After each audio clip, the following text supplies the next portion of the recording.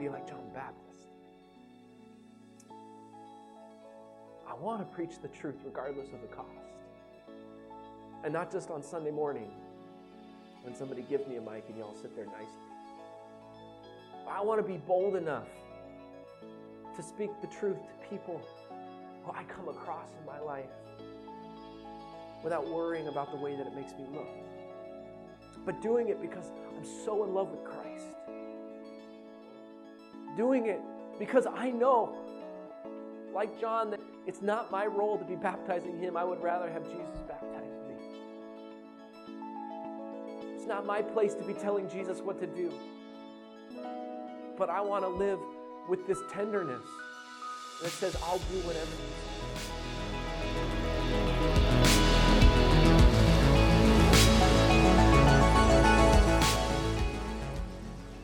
We are in Matthew 3 this morning.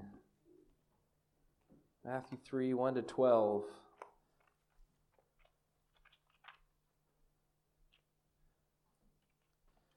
And it's John the Baptist, so you might want to turn me down. Otherwise, he gets hot.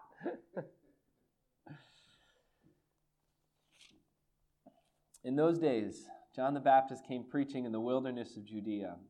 Repent, for the kingdom of heaven is at hand. For this is he who was spoken of by the prophet Isaiah when he said, the voice of one crying in the wilderness, prepare the way of the Lord, make his path straight. Now John wore a garment of camel's hair and a leather belt around his waist, and his food was locusts and wild honey. Then Jerusalem and all Judea and all the region about the Jordan were going out to him, and they were baptized by him in the river Jordan, confessing their sins. But when he saw many of the Pharisees and Sadducees coming to his baptism, he said to them, you brood of vipers, who warned you to flee from the wrath to come? Bear fruit in keeping with repentance, and do not presume to say to yourselves, we have Abraham as our father. For I tell you, God is able. I had to change from my mocking tone back. Okay. For I tell you, God is able from these stones to raise up children for Abraham. Even now the axe is laid to the root of the trees. Every tree, therefore, that does not bear good fruit is cut down and thrown into the fire. I baptize you with water for repentance, but he who is coming after me is mightier than I, whose sandals I am not worthy to carry. He will baptize you with the Holy Spirit and fire. His winnowing fork is in his hand, and he will clear his threshing floor and gather his wheat into the barn. For the chaff he will burn with unquenchable fire. This is the word of the Lord. Well, let's pray. Lord God, would you allow us to hear and to respond this morning, Lord, to these words of your servant John. Most of all, Lord, to the person of your Son, Jesus. Amen. Well, this is always one of the most difficult, but also the most engaging weeks of the year for me. When we get into Advent, some of these texts are really just remarkable.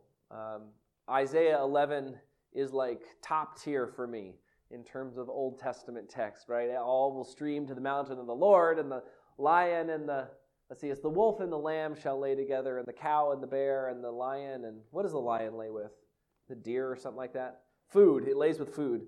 And then you got Romans 15, which is just kind of this passage that never leaves me alone. My whole life, I feel like I'm thinking about Romans 15, 4 to 13. It just is unending. And then, of course, John the Baptist, who I always think should be played in the movie by Andre the Giant. He's just this like huge, towering, massive figure who speaks in this booming sort of voice and yet honestly acts pretty gently when it comes down to it. But he's out in the wilderness. He's this burly fellow. We know that he's dressed in camel hair, that he eats locusts and honey, which, if you remember from when we talked about Deuteronomy, are kind of like travel food, right? It's granola bars that are still kosher. That's what a locust is. It's a kosher granola bar.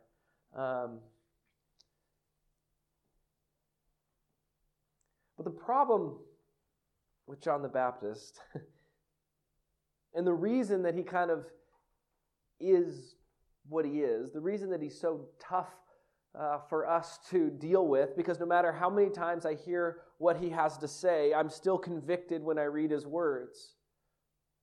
John the Baptist is a prophet, and we're not used to prophets. We don't have very many prophets anymore. We have a lot of politicians. We have a lot of people who will gauge what they say based on the polls, and I mean that both kind of literally, but then also just in our lives. We have people who will change their words based on how they think you're receiving it. But to the powerful and the respectable people, John comes in and says, "You brood of vipers," right? "You snake babies. Who warned you to flee from the coming wrath? What comes out of your mouth is poison." And you shouldn't be running away from God's judgment that you know is coming. You should actually be turning toward God's judgment. And you should welcome God's judgment. You should welcome the burning that you know is about to come your way. Do not presume to say to yourselves, "We have Abraham as our father." Right? Don't think that because of your family, that because you're somebody who is somebody in your part of the world, that you're going to escape judgment. Don't think that because you're the child of a priest, that you're going to escape judgment. You know what I realized just this week? It hit me for the first time. John the Baptist is the child of a priest. He should have been a Sadducee.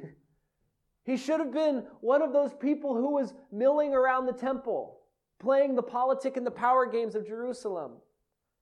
But instead, he's out in the desert, dressed in camel's hair and eating locusts and honey, just scraping by this like subsistence sort of existence, so that he can speak the truth, so that he can speak what God calls him to speak. He says to them, "You should not go and be VIPs," right? Why are you continuing to try to seek this kind of life? You ought to instead be trying to become very repentant people.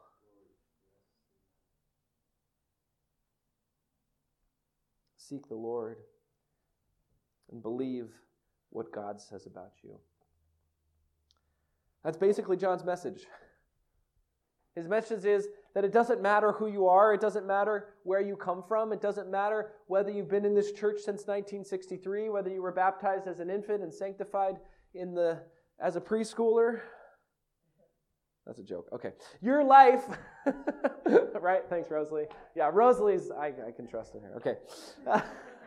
Your life is in God, regardless of how much you've been around this Christian thing, regardless of how much you've been around church, regardless of how much you think you're okay, your life is in God.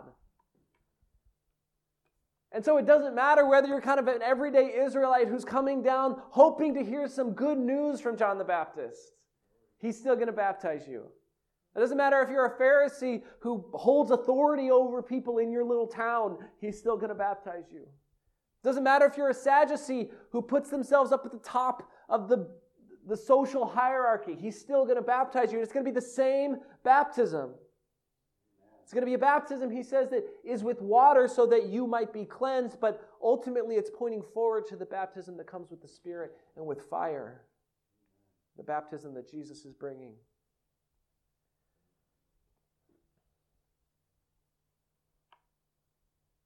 He says, do not presume, do not make yourself out to be higher or holier than someone else who God has called, but instead come to the altar honestly appraising yourself. Throw yourself on God's mercy.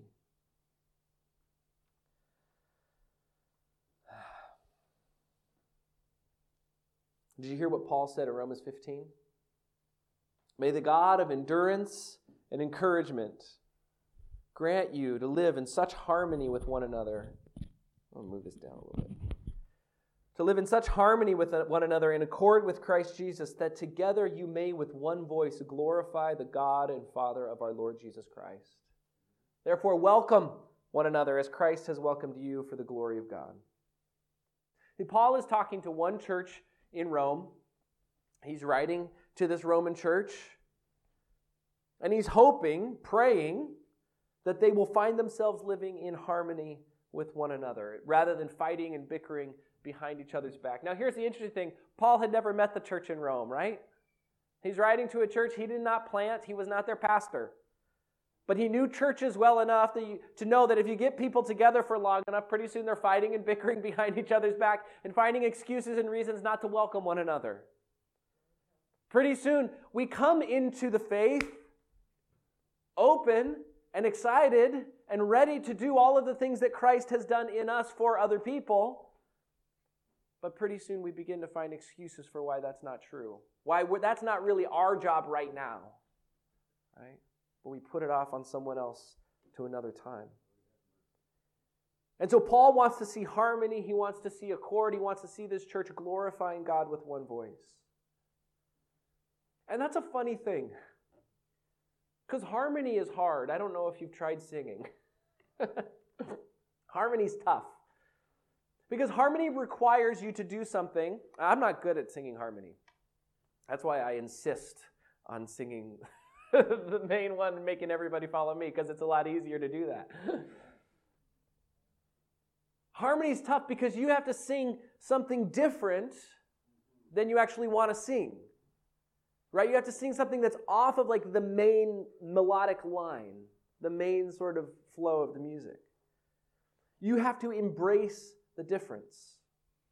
You can sing, there's harmony and then there's unison. In unison, we all sort of sing the same thing. And it's the easiest thing to do, but it also is not quite as beautiful as it could be. And so the thing is that if we're going to have multiple singers, we often want to try to learn to harmonize.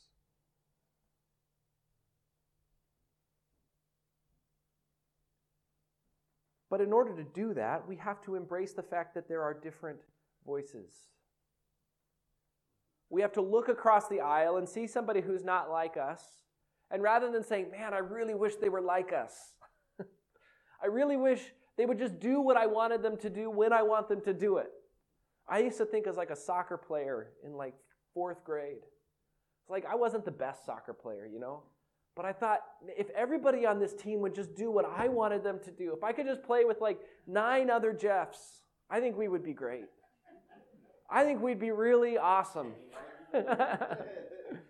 And is that true? Of course that's not true, because all of my weaknesses would have been multiplied 9 times. So that it would have been so easy to defeat us as a team because we had no harmony, right? We just kind of had unison. And oftentimes what we look for is unison. What we look for is people who are just like us in age, in our sort of social position, in our experience, in our education, in the jokes that we like. We want people who are like us. Amen. And that's a really bad idea. It's a really bad idea to have people who are just like us around us all the time. You know, Indra and I, we're different people. Believe it or not, we are different people. We are both, we're both children of pastors. We're both children of Nazarene pastors. We're both, what else? We both went to Point Loma, right? We had the same education. She's a little older, but yeah, I didn't tell you that. So she was like a couple years ahead. Yeah, right? We both are the child, we're one of 4 children, right? We both went to Point Loma. We both went to the same seminary. We both grew up more or less in Southern California, largely pretty middle-class upbringings. And yet over and over and over, even though all of those things are like, I want to say similar, and our life experiences kind of track, it's like every time we come to a new stage in life, I'm like, oh wow, we have very different expectations about what this is going to mean for us, don't we? And we got to go through that, and we have to process it. And our life becomes different than I expected it to be based on my experience. And that's a good thing, actually. It might seem like that would cause conflict. It might seem like that would cause problems, but when we do that well, we don't do that we're not just different for the sake of being different. Right? And sometimes we can come into a community and we kind of say, this is the thing that I like to do, and I'm going to do that thing. And we just go ahead and we plow forward with the thing that we love because we love it and we're good at it. And we know that we're good at it. But if we take that thing, maybe it's music, maybe it's organizing some kind of group, maybe it's, I don't know, some sort of artistic endeavor or something like that. And if we don't allow that, if we don't actually submit that to other people, then all it is just, that's what we call in music cacophony. It's different notes, but they don't match. So see, that's the other thing about harmony, is that you can have different notes that are played, and we all know, we've all heard, you've probably heard me play them, where they don't actually match up all that well. They're dissonant, right? So if I'm playing a chord, real quick music theory, I won't get too deep down this, okay? So I'm playing a C. I've got two notes in particular that can go with that, a C, an E, and a G. And that's going to make a nice C chord, right? Now I can play an F sharp with that C, and it's going to sound pretty bad. You're all going to go, oh, like that's what we call a sour note. Because your faces like collectively go like this. It doesn't sound good.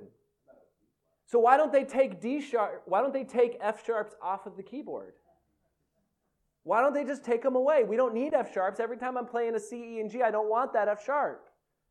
Well, they don't take them away because if I'm playing a D, I need that F sharp.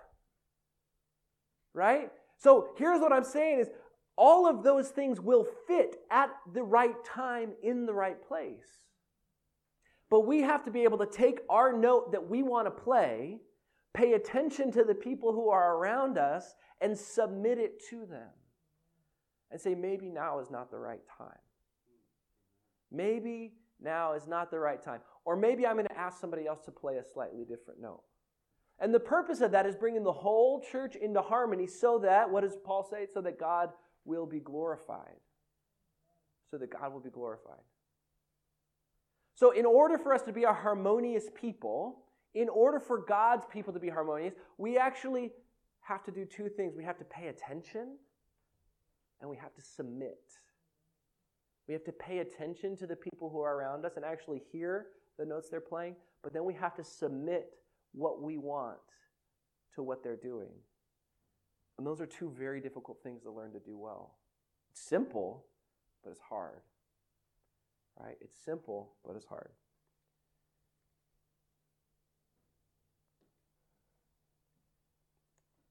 Now, I'm not just randomly reflecting on music. And I'm actually not even really talking about the harmony that happens among us as church members. What I'm really interested in here is in what John the Baptist is saying. He calls the Pharisees, he calls the Sadducees, and if you were there, he would call you too. In fact, he does call you too today to pay attention to what God is saying and to submit yourself to that word. So that your life can begin to be in harmony with what God is saying about you, what God is saying about this world. We submit ourselves to God. We submit ourselves to each other.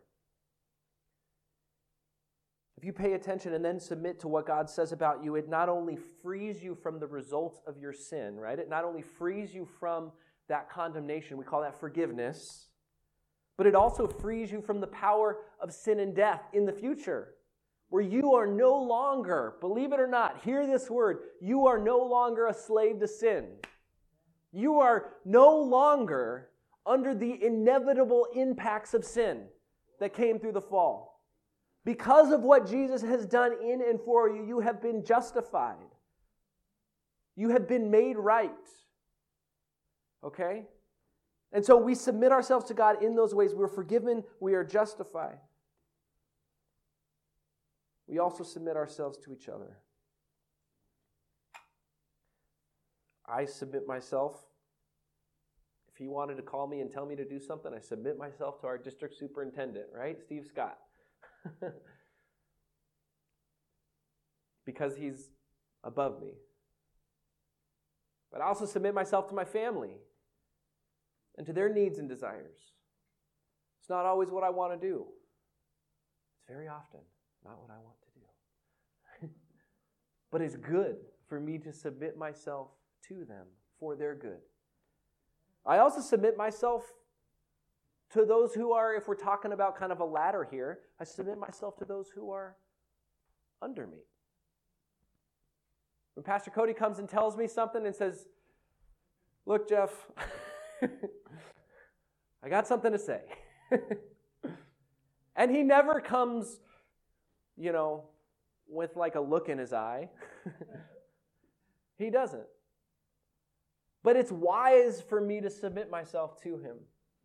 It's wise for me to say, you know what, I'm going to take your word for this because you have experience, you have knowledge, you have wisdom, you have gifts and graces that I don't have. Also, you were just somewhere else talking to the person who I should have been talking to. I submit myself to you and to the board as a congregation because this isn't my church, right? This is God's church, and I'm here to serve God's church. And so by submitting myself to you, I'm ultimately submitting myself to God.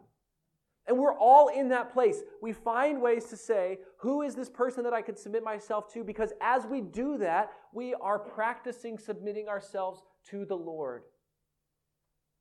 We are practicing submitting ourselves to Christ so that we can come to know what it is to be forgiven, what it is to be justified. We can come to admit our ignorance and our weakness and submit ourselves to His process of salvation. John comes and he's different from the people around him.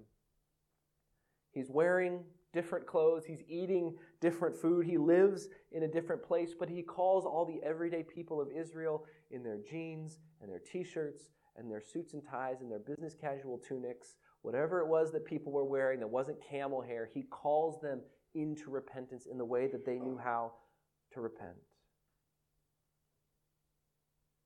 And so we come to this text today, and we're humble enough to admit as we read John's sermon that we cannot save ourselves, but that we need Jesus to save us. But at the same time, we're also bold enough to believe that Jesus has saved us. We're not arrogant in that fact, but like it says in Hebrews 4, we are bold to approach the throne of grace.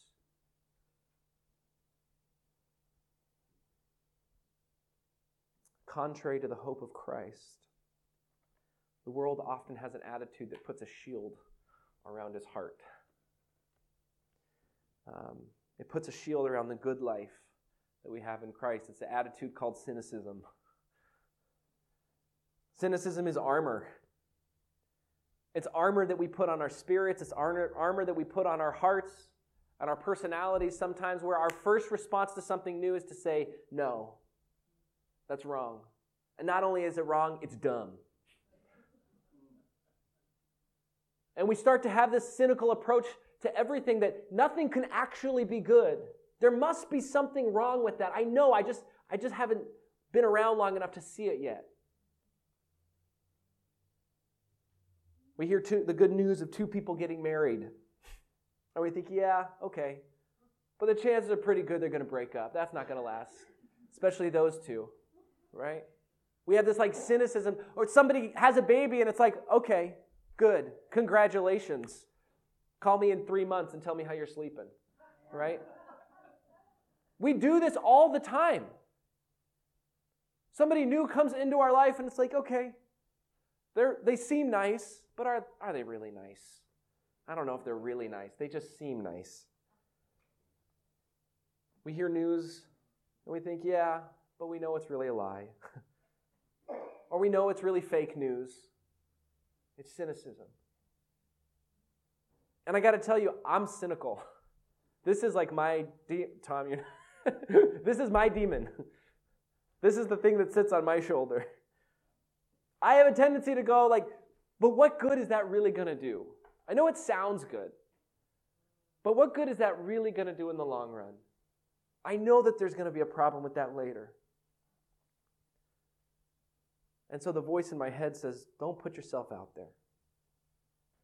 Everyone will think you're dumb. Everyone will think you're weird. And then because they think you're weird, they're going to think Jesus is weird and every other Christian is weird.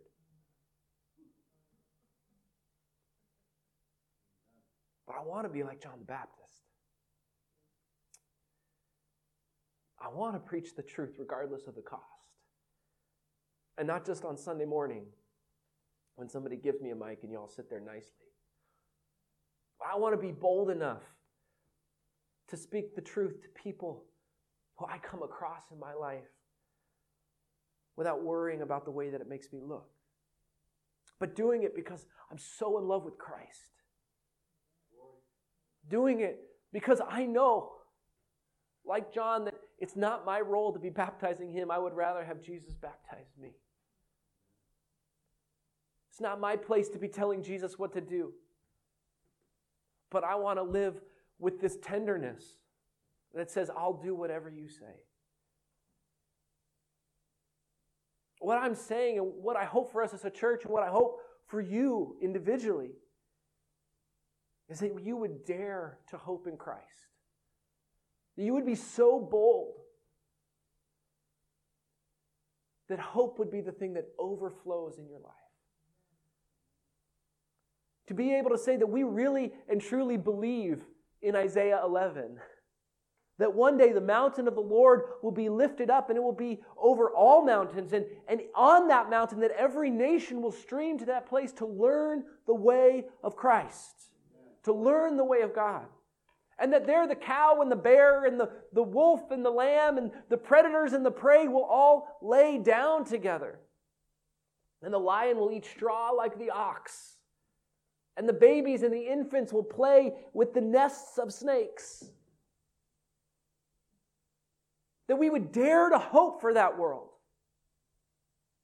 And what does that mean? I think sometimes I hear our prayers for healing. And I know people in my life who are not healed. And I give up praying for them sometimes because I don't dare to hope for their healing anymore. Because I get tired of praying and having that not answered. And it's like, okay, fine, then maybe God just wants them to suffer. And I think sometimes the reason folks are not... Okay, I'm not trying to talk about anybody's personal situation. But let me just say, I think sometimes the reason healing does not happen in the world is because God is actually calling us to a greater hope on the other side of that. Yes, it would be wonderful for cancer to be healed. Yes, it would be wonderful for my brother-in-law to get out of bed. Yes, it would be wonderful to see addictions dealt with. And I do pray for those things, and I know that one day they'll come to an end. But God is also calling us to a greater hope beyond that. And the tendency for us sometimes is to try to say, like, if it doesn't happen here now the way I want it, then the healing wasn't really real. And the truth is, Isaiah 11 shows us God is actually calling us to a bigger healing even beyond those things, where we will look back at things like cancer and ALS and autoimmune diseases and addiction and divorce. We'll look back at those as mere bumps in the road, even though they're mountains right now. Even though they're mountains right now.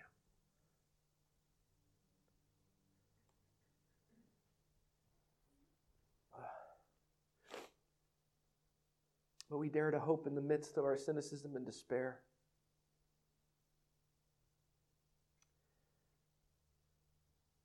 We dare to hope that something like repentance will really and truly change us. That something as simply praying, Lord God, I am wrong, change me, will make a difference. We dare to hope that God would use even us to accomplish His purposes in this world. Because as small as you may think you are, God wants to use you. And we dare to hope that God is not done with anyone that we encounter. That there's no one at the checkout stand There's no one you yell at in their car on the freeway. There's no one you pass by sleeping on the side of the street that God is done with. And God's not done with you. The image in Isaiah 11:1 is a shoot from the stump of Jesse. All earthly analysis would have told us that God was done with Israel. That it was a tree that had been chopped down. Jesse, we remember, is David's dad, right? And there's all these promises to David and to his family that they will forever and ever and ever and ever be on the throne. And yet when we get to this part of the story, it's like, who's left?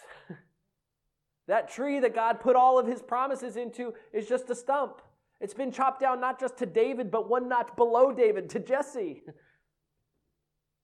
And yet, there is a shoot from the stump. And yet, we dare to hope that even out of a stump, God is bringing life. We dare to hope that God's word has not failed. But that despite the stumpy appearance of our world, that God is still bringing life, God is still bringing salvation. And so where are you despairing in your faith? Where are you despairing in your life? Where do you need that hope? Where do you need to dare again? To be reminded that Jesus is in fact good news and that the world that he's bringing is better than any other. One last comment. In Isaiah 11:1, he talks about the shoot from the stump of Jesse. But in Isaiah 11:10, he says Jesus is... Hold on, let me get back to it.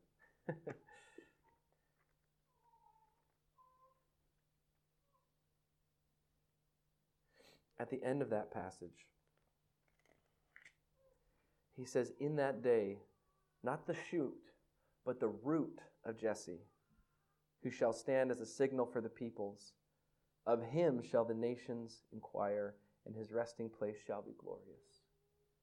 Isaiah knew that the shoot that comes off the top and the root that starts the tree in the first place were the same thing.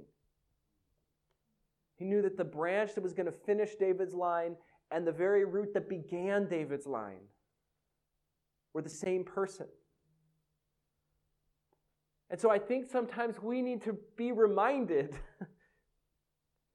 that yes, the branch that we're looking forward to is Christ. Yes, the world that we're looking forward to is in fact Jesus. It is Jesus' world that he's bringing. It is Jesus' mountain that he's making. He's the one who is worthy to open the scroll. He's the one who has the answers for this broken world. But at the same time, he's also the root. He's the creator. He's the one who has actually brought this life to this place, which means that he's been here all along, so that in the midst of Jesus being the future, Jesus is also our past. And if we will just open our eyes, we'll see that he is right here with us in this place. Jesus is where this thing is going, but he's also where it all started. And so reach out to him today. Receive him into your life yet again. And trust that in this humble, maybe stumpy bread and cup, we can dare to hope in the one who makes and who saves all things. Lord God, we praise you and we thank you for your help. And we thank you for the hope that we have in you.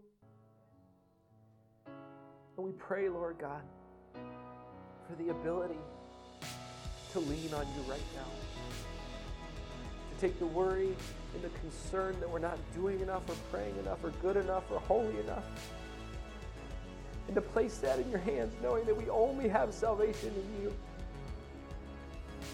Father, as we come to this table today, I pray that we would really and truly receive from your hands the grace that we need.